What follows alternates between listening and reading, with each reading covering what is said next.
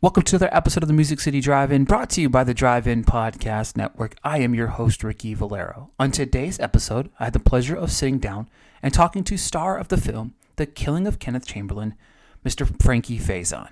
On the episode, we talked about the story, we talked about his performance, which he called the hardest performance of his career, and so much more. I reviewed the film and did this interview for the NashvilleNoise.com. So head on over there and make sure if you want to watch the video version of the interview, head on over there right now.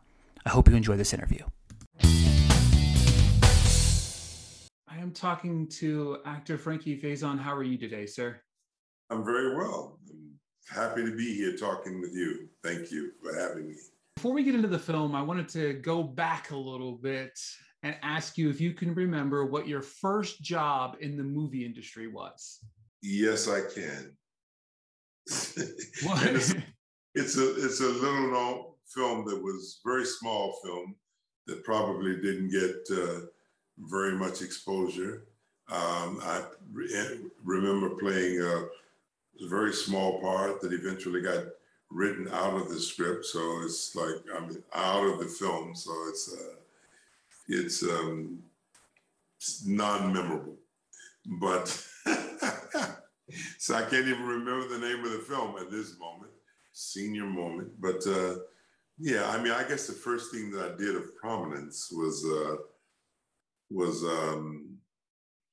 a film called Exterminator 2, which is one of those action flamethrower vigilante kind of films. And from then I just started doing stuff. So, and I have a theater background, so I did a lot of theater before I even got into film. And that's the thing that has given me my backbone, given me my stamina and everything else.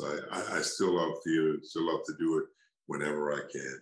And this film that we were going to talk about today has a lot of theatricality about it, which I enjoyed and embraced, and it allowed me to get to the place that I needed to get to in developing this character.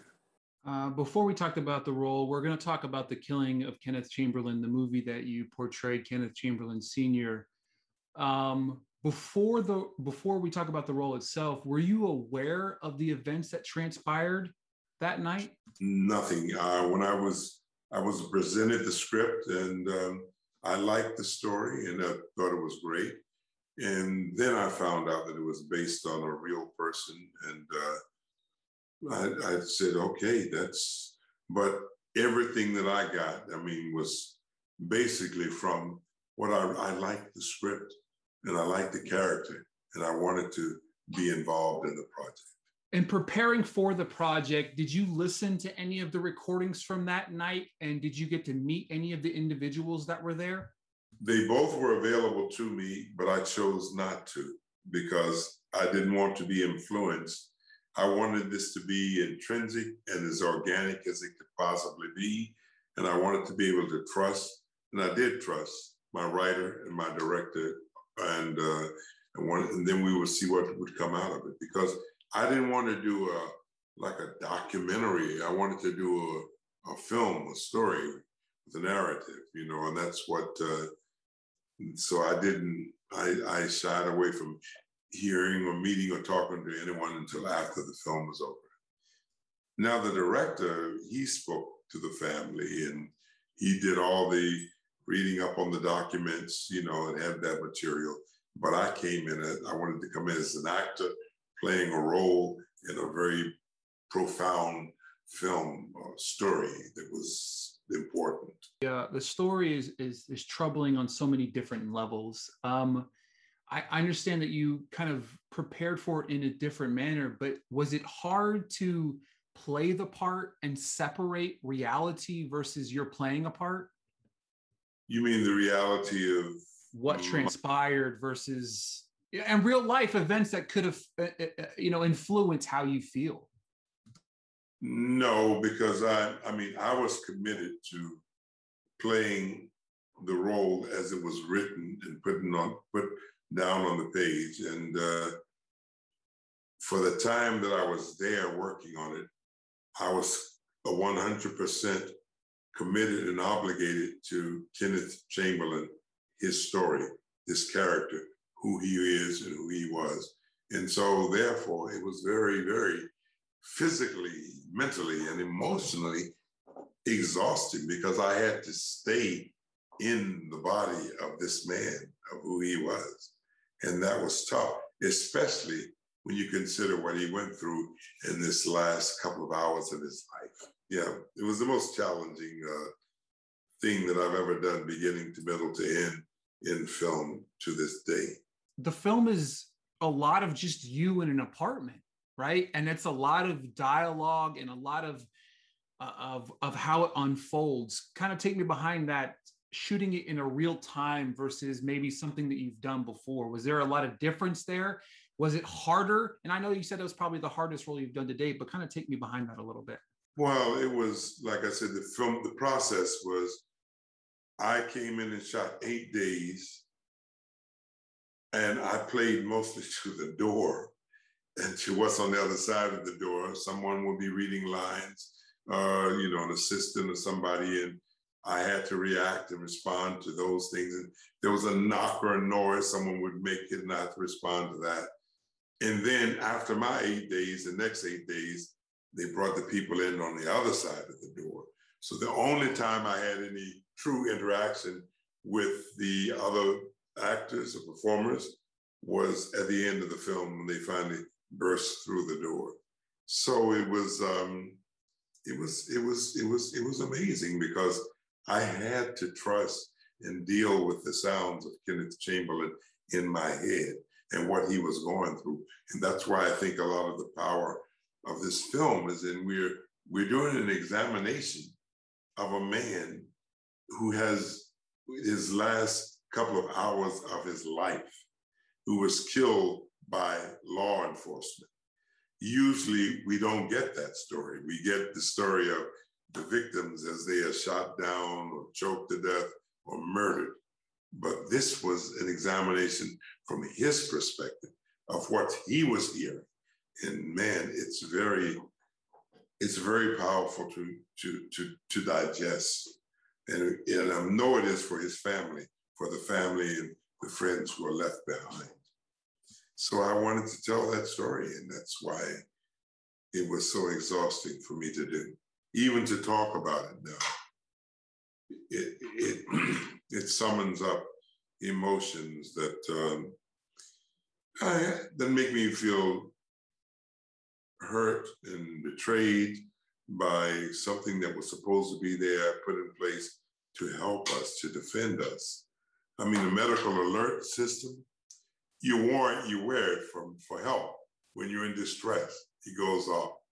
And this brought these renegade police officers and to the scene where they were combative with no understanding of what this person on the other side of the door was going through. It was just a bulldozer, so to speak. And I thought that story needs to be told.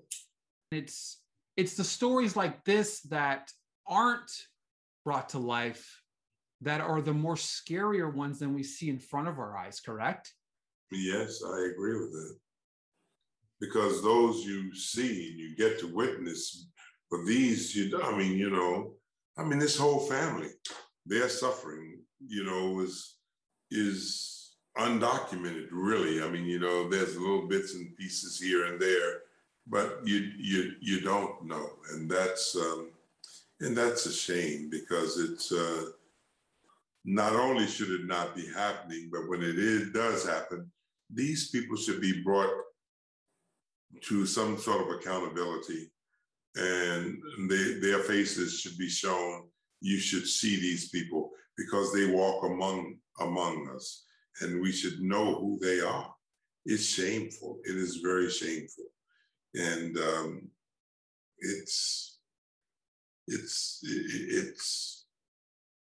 I feel for any family who's ever lost anyone in such an unnecessary, tragic way. For me, this is one of the most powerful pieces of film that I've seen in recent time, and your performance, it blows me away just watching it.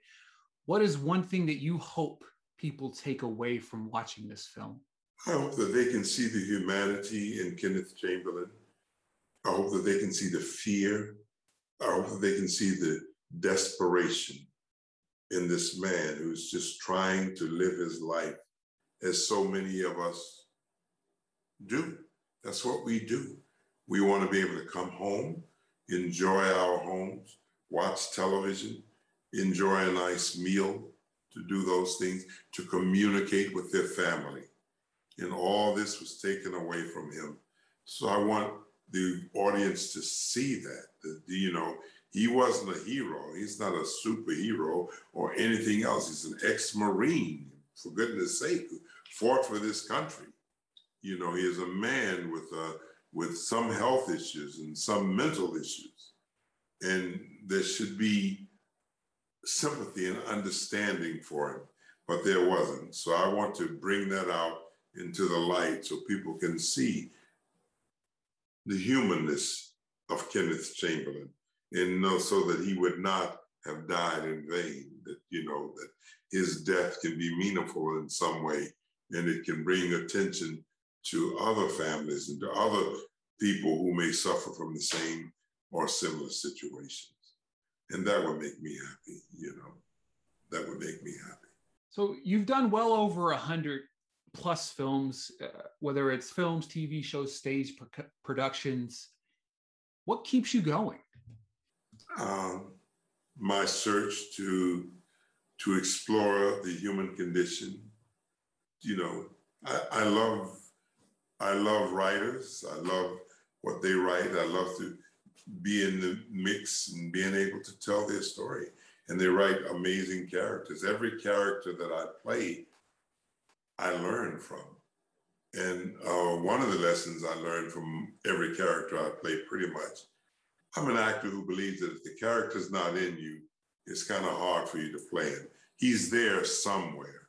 I mean, some aspect of him is in you. And I love being able to explore those aspects of myself in a safe environment. And that's what acting affords me. So that's where I am with that. I love that. Frankie, I just want to thank you for your time today. It's been a pleasure talking to you. I've been a big fan all the way dating back to your Wire days. I was a huge fan of the show. So I really just want to greatly appreciate your time today, sir. Thank you. And thank you for helping to get this film out there and be seen by people so that they can make their own judgment about what they see, you know, and how they want to respond to it. So thank you for that.